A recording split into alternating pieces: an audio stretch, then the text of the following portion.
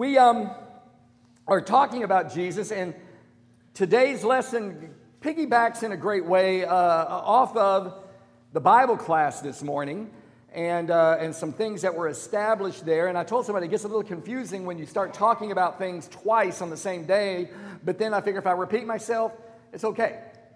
Even like Peter said at one point in time, I know you know this stuff, but it's good for me to remind you. And so if we repeat some things, be patient, and we'll try to get on as we talk about our relationship with Jesus. Relationships have a lot of different levels, a lot of different facets to the relationships that we have.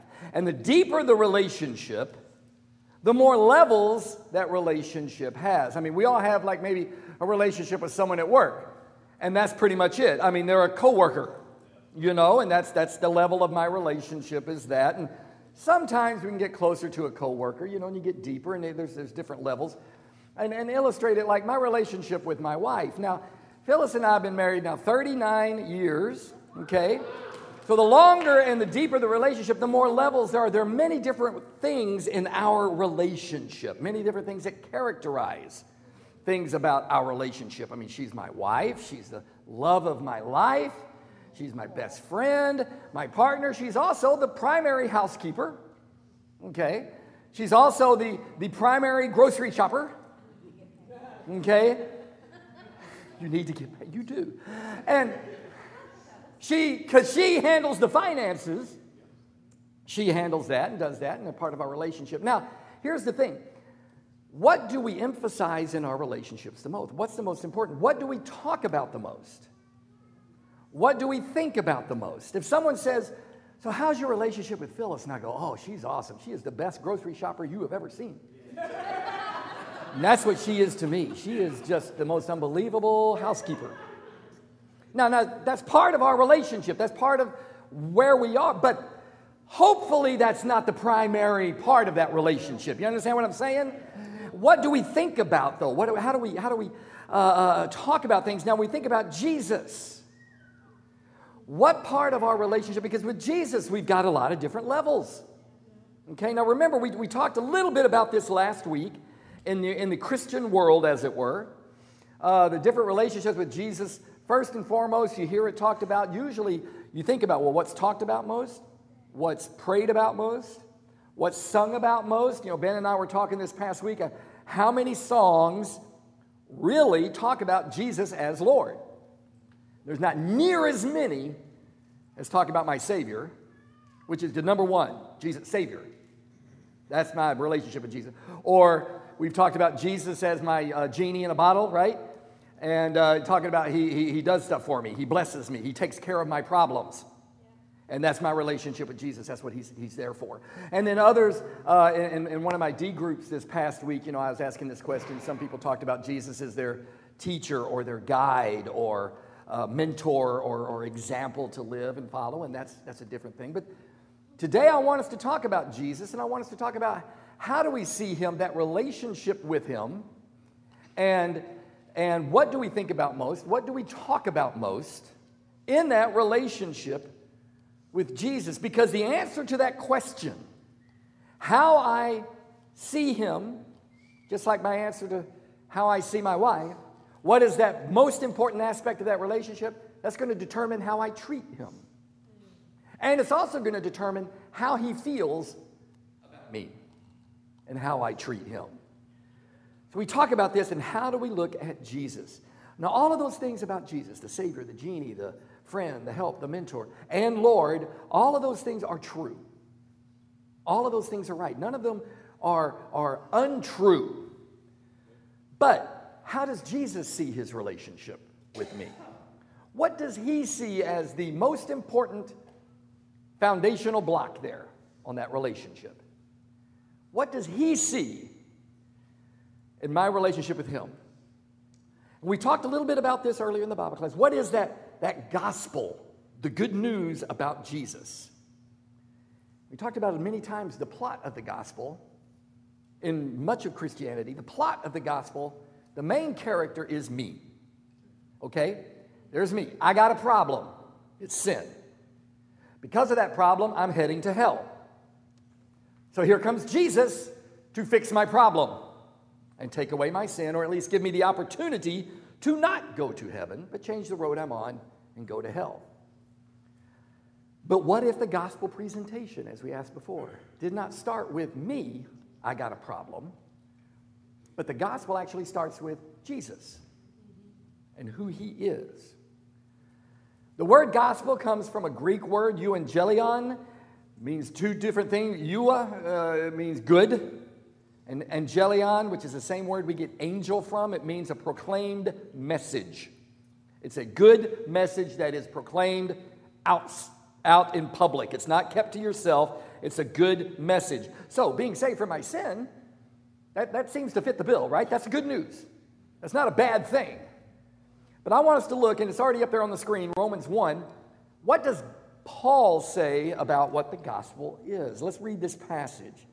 Romans chapter 1, as we strive to dig a little bit deeper into Jesus. He says, Paul, a servant of Christ Jesus, called to be an apostle and set apart for the gospel of God, the gospel he promised beforehand through his prophets in the Holy Scriptures regarding his Son, who, as to this earthly life, was a descendant of David, and who, through the Spirit of holiness, was appointed the Son of God in power by his resurrection from the dead, Jesus Christ our Lord. Through him we receive grace and apostleship to call all the Gentiles to the obedience that comes from faith for his name's sake. Now I want us to break this down. We're going to read this again. Now the first couple of verses, Paul is just laying out what he's about to do. Okay, I'm Paul, I'm an apostle, I'm set apart by for the gospel. What gospel? The gospel he promised beforehand. So that's what I'm about to do. I'm about to expound on the gospel. So he continues to read. He talks about this gospel regarding his Son, who as to this earthly life was a descendant of David, and who through the Spirit of holiness was appointed the Son of God in power by his resurrection from the dead, Jesus Christ our Lord. Now this is a strange statement he says here. But the true thrust of Paul's line of thought here is that the resurrection served to trigger an exaltation of Jesus from the lowly stature of death to something he did not have before. Now again, we talked earlier about this. Used to thinking about Jesus as being kind of like God, and then he empties himself from being like God, and then he dies and he's raised again, then he gets his job back, right? He gets to go back to being back like God again. But what we see here is actually what it seems like is he was somehow with God, and he came and lived and died and was raised again, and then God says, we're putting you up a notch or two. We're taking you up even higher to where he was before. Previously, he was the Son of God. Now he's called the Son of God in power. It's a phrase that's not used before. He's declared like you're given this role now. You're given this authority. You're given this position. He said, you're now the Son of God in power. And he says in other places that we'll look at later, like in 1 Corinthians 15, you're going to rule until your enemies are made your footstool. You say, well, didn't he rule before? Evidently, there's something different going on here. Something even more so. The Son of God in power. Not, as some translations put it, the Son of God with power, but in power. You're the Son of God, bigger and better and more powerful or more authority than you had before. You know, my wife and I were talking about this a week or so ago, and I don't know if how the conversation was going, you know, but I was saying, somehow, you know, Jesus he had emptied himself when he became man. I said, yeah, but he had all those, you know, what we call sometimes the magic Jesus, the Jesus that could do stuff, walk on water and heal folks and raise dead. Doesn't that mean he's God? And then not necessarily. A lot of the apostles did the same things. Okay, they didn't walk on water. They certainly healed people all over the place. And two of them, Peter and Paul, did the biggies. They rose the people from the dead. So others were able to do it. Jesus had emptied himself of all of that. And then somehow God, through his power and through the Spirit, raises him up and says, now you are declared my son. Not just the Son of God, but the Son of God in power. A similar thing we see in that verse I was talking about, Philippians 2. Go ahead and turn there. We'll see this. We see a very similar elevation in Philippians 2, verse 6. Many of us are not used to thinking about Jesus like this. But I think it's a key to our relationship with him that I want to help build into our foundation. When I think of Jesus, what's the first thing I think of? Who being in very nature God, I'm in Philippians chapter 2, beginning in verse 6, did not consider equality with God something to be used to his own advantage. That phrase, used to his own advantage, means something to be grabbed onto or seized or hung onto. It's even robbed, like he stole it from God. He says he didn't consider it to be something like that. He made himself nothing. And that term means deprived of force, rendered useless, and of no effect. He emptied himself, taking the very nature of a servant, being made in human likeness, and being found in appearance as a man, he humbled himself and became obedient to death, even death on a cross. Therefore, God exalted him to the highest place. Metaphorically speaking, it's to the highest rank of power, supreme majesty. God elevates Jesus to this point. And he gave him the name that is above every name. That at the name of Jesus, every knee should bow in heaven and on earth and under the earth, and every tongue acknowledge that Jesus Christ is Lord. To the glory of God the Father. Now, part of me thinks that this is new to me, to be honest with you, because I'm thinking, I've always thinking about Jesus. That didn't happen until after the death, burial, and resurrection, that God elevates him to this new role, this new position of authority. God exalts him to the most highest place. You are now Lord of all. Everybody's going to acknowledge it at some place, sometime. Every tongue is going to confess this. Notice, not every tongue is going to confess and acknowledge you're the Son of God. They're not going to acknowledge Jesus is my Savior. They're not going to acknowledge Jesus is my friend. Jesus is my comforter. They're going to acknowledge he is Lord, which means master, controller of all. He says, everyone. And this is not something that I accept or not accept. It is. Okay? Now, I can accept it in the sense of I'm going to surrender to it. But his lordship has nothing to do with my acceptance. God, in his power and authority, said, he is Lord. And whether you want to now or you want to later, but at some point in time, everybody that's ever lived, every ruler, the most important person to the most humble person on the planet, all the demons, everybody's going to say, yep, he's Lord. He is the one who has supreme authority over absolutely everything. He didn't say every tongue's going to submit to Jesus. Okay? But at some point, everyone's going to admit, yep, he's Lord. And it seems to me that Jesus being elevated to that position, that is the good news. That is the gospel. That this Jesus who loved me and died for me, he was appointed Lord and supreme authority over everything. And the forgiveness of sins comes because it only happens when someone who has that authority. Lordship comes first. Without Jesus being Lord, he could not offer himself as that sacrifice. He doesn't have that authority. He wasn't automatically Lord. He was appointed Lord after his death, burial, and resurrection. Now, I know some people called him Lord. They called everybody Lord that was a boss back in those days. Okay? That was a term of respect. This is a different Lord term. When God appoints you Lord, that's a different term. That's a different thing.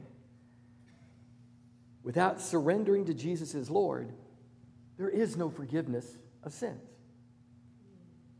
I can't have him as my Savior if I don't have him as my Lord. And remember, Last week we talked about the chief cornerstone, right? And it was part of one of the passages that we read in Matthew 21, verse 44. Jesus himself, talking about himself and being the cornerstone and all of that sort. Anyone who falls on this stone will be broken to pieces, but anyone on whom it falls will be crushed.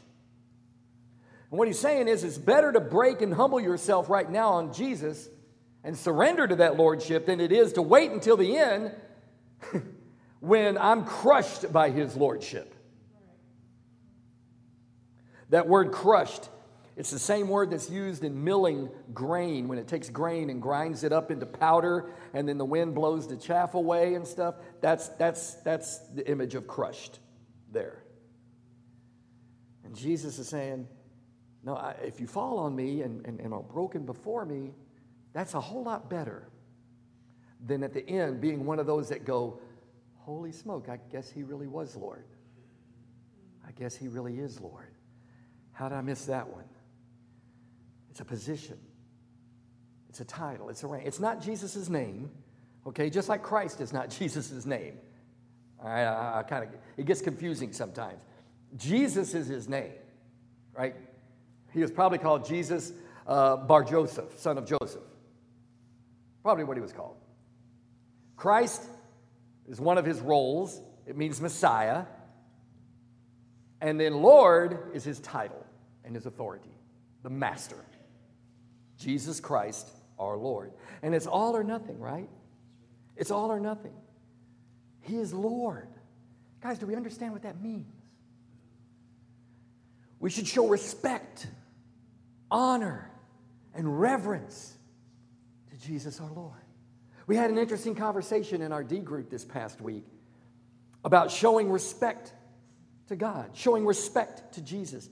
Like, for instance, in our prayer lives. And I'm not saying this is sinful or whatever. I'm saying it makes me feel uncomfortable if someone comes up to lead us in a prayer and goes, hey, God, how you doing today? I'm going, you're talking to God here. You're talking to the creator of the universe. You're talking to the Lord of all. Is there a sense of respect? Is there a sense of honor due? Now, yes, there's an intimacy and a friendship. But still, as we share it, I go, you know, whether you like President Trump or not, whether you're a Trump fan or not, whether you're a Republican, a Democrat, a Green Party, independent, whatever, I always refer to President Trump as President Trump because he's the president. And if he walked in, I wouldn't go, yo, Donald, what's up? I wouldn't do that. He's the president. You treat it with a certain respect. And sometimes I think, are we too cavalier with our Lord? We forget what Lord means because we treat it as so common, so casual. It's something to think about. And I'm not saying just because someone talks in King James Version, they're all of a sudden reverent. That doesn't necessarily mean it. I'm just saying, do we think he is Lord? He's supreme authority. I treat him with respect. And I do everything I can to obey him. Because he's Lord. Everything in my life is focused on pleasing my Lord. There's no, I can't do that. That's not for me. No, he's Lord. Whatever he says, I need to figure out how to make that for me. He's Lord of my marriage. Even if I'm not happy in my marriage, he's Lord of my marriage. Amen. See, sometimes we say, well, he's Lord of my marriage, but I'm not happy. I need to find somebody I can be happy with. But then he's not Lord of my marriage yet. He's Lord of my happiness, maybe. As long as I'm happy. He's Lord of my family, even if my family is going through troubles. Yeah. He's Lord of my family. He's Lord of my life, even though it's not going the way I want it to go. He is still Lord. He's not just Lord as long as everything's going great and he's blessing me the way he's supposed to bless me and giving me everything I want and I'm happy and satisfied and fulfilled. Now I'll let you be Lord. That's not how it goes. How do we see him? He's Lord. And this is not an optional thing. Okay, this is not an optional thing. He is Lord. What I do with it, that's optional. How you and I respond to that, that's what determines everything. When we talk about Jesus being the chief cornerstone and letting that cornerstone direct your life, that's not an optional thing. That's not well, this would be a good idea. If you really want to grow as a Christian, you should do it this way.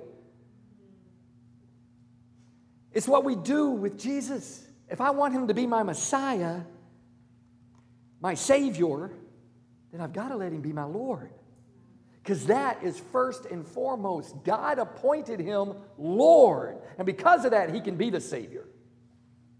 Because of that, there can be forgiveness of sins through him. Now, I know some of us are saying, wait, hold on. I've always been taught that all I got to do is believe, okay? Have faith, accept him as my Savior, and I'm all set. My ticket is punched. Anything that has to do with works or anything like that, that's a bad thing, should be avoided at all costs. If I can't do anything to earn my salvation, well, then I don't need to do anything, but I just need to believe. Well, that is a very incomplete view of the gospel. There's parts of it that have truth in it, but it's an incredibly incomplete view. And we're going to deal with that in part 2 of this lesson, which happens next Sunday. Very, very clearly, we're going to talk of what does that actually mean to say I have faith in him. I believe in him. What does that phrase actually mean? But right now, we need to get, before we even get to that, we need to say, is Jesus really Lord of my life? Do I think of him as Lord? Is that the foundation of my relationship with him? Is that the first step, or is that the second, third, or fourth step in Jesus? Would Jesus say to me, as he did to those in Luke chapter 6, why do you call me Lord, but you don't do what I say? You're calling me that. Why would you do that? Understand, at the name of Jesus, every knee is going to bow in heaven and on earth and under the earth. Every tongue is going to acknowledge that Jesus Christ is Lord to the glory of God the Father. Will you be the one that says, hey, that's okay? Because you know what? I've been calling Jesus Lord for years. I've been doing it for years. You know what? Not only have I been calling him my Lord, he's been my Lord. I've been living like it for years. So if at the end of the day everybody's going to acknowledge, it's going to be nothing new for me because I've been doing it my whole life. I pray that that's the count for us. I pray that that's what we think about, that we make that decision. Yeah, Jesus is going to be Lord. He is Lord. Embrace him as Lord. Now, what we're going to do now to end this lesson is we're going to sing that song together. Okay? We're going to sing Jesus is Lord. Now, even in this song, it talks about he's my Savior, my Redeemer, and all of that's true. But I love the way it starts out because he is all of those things. But it starts out saying, no, Jesus is my Lord. And I want you to think about those words. And I want you to sing them if you're ready to say it. If you're not, then that's what shows. I got some thinking to do. I got some thinking. Because if I want to build on that foundation, it's got to be Jesus being my Lord. So we're going to sing this song together and hopefully using the words of this song to help bring into our lives the message of this word.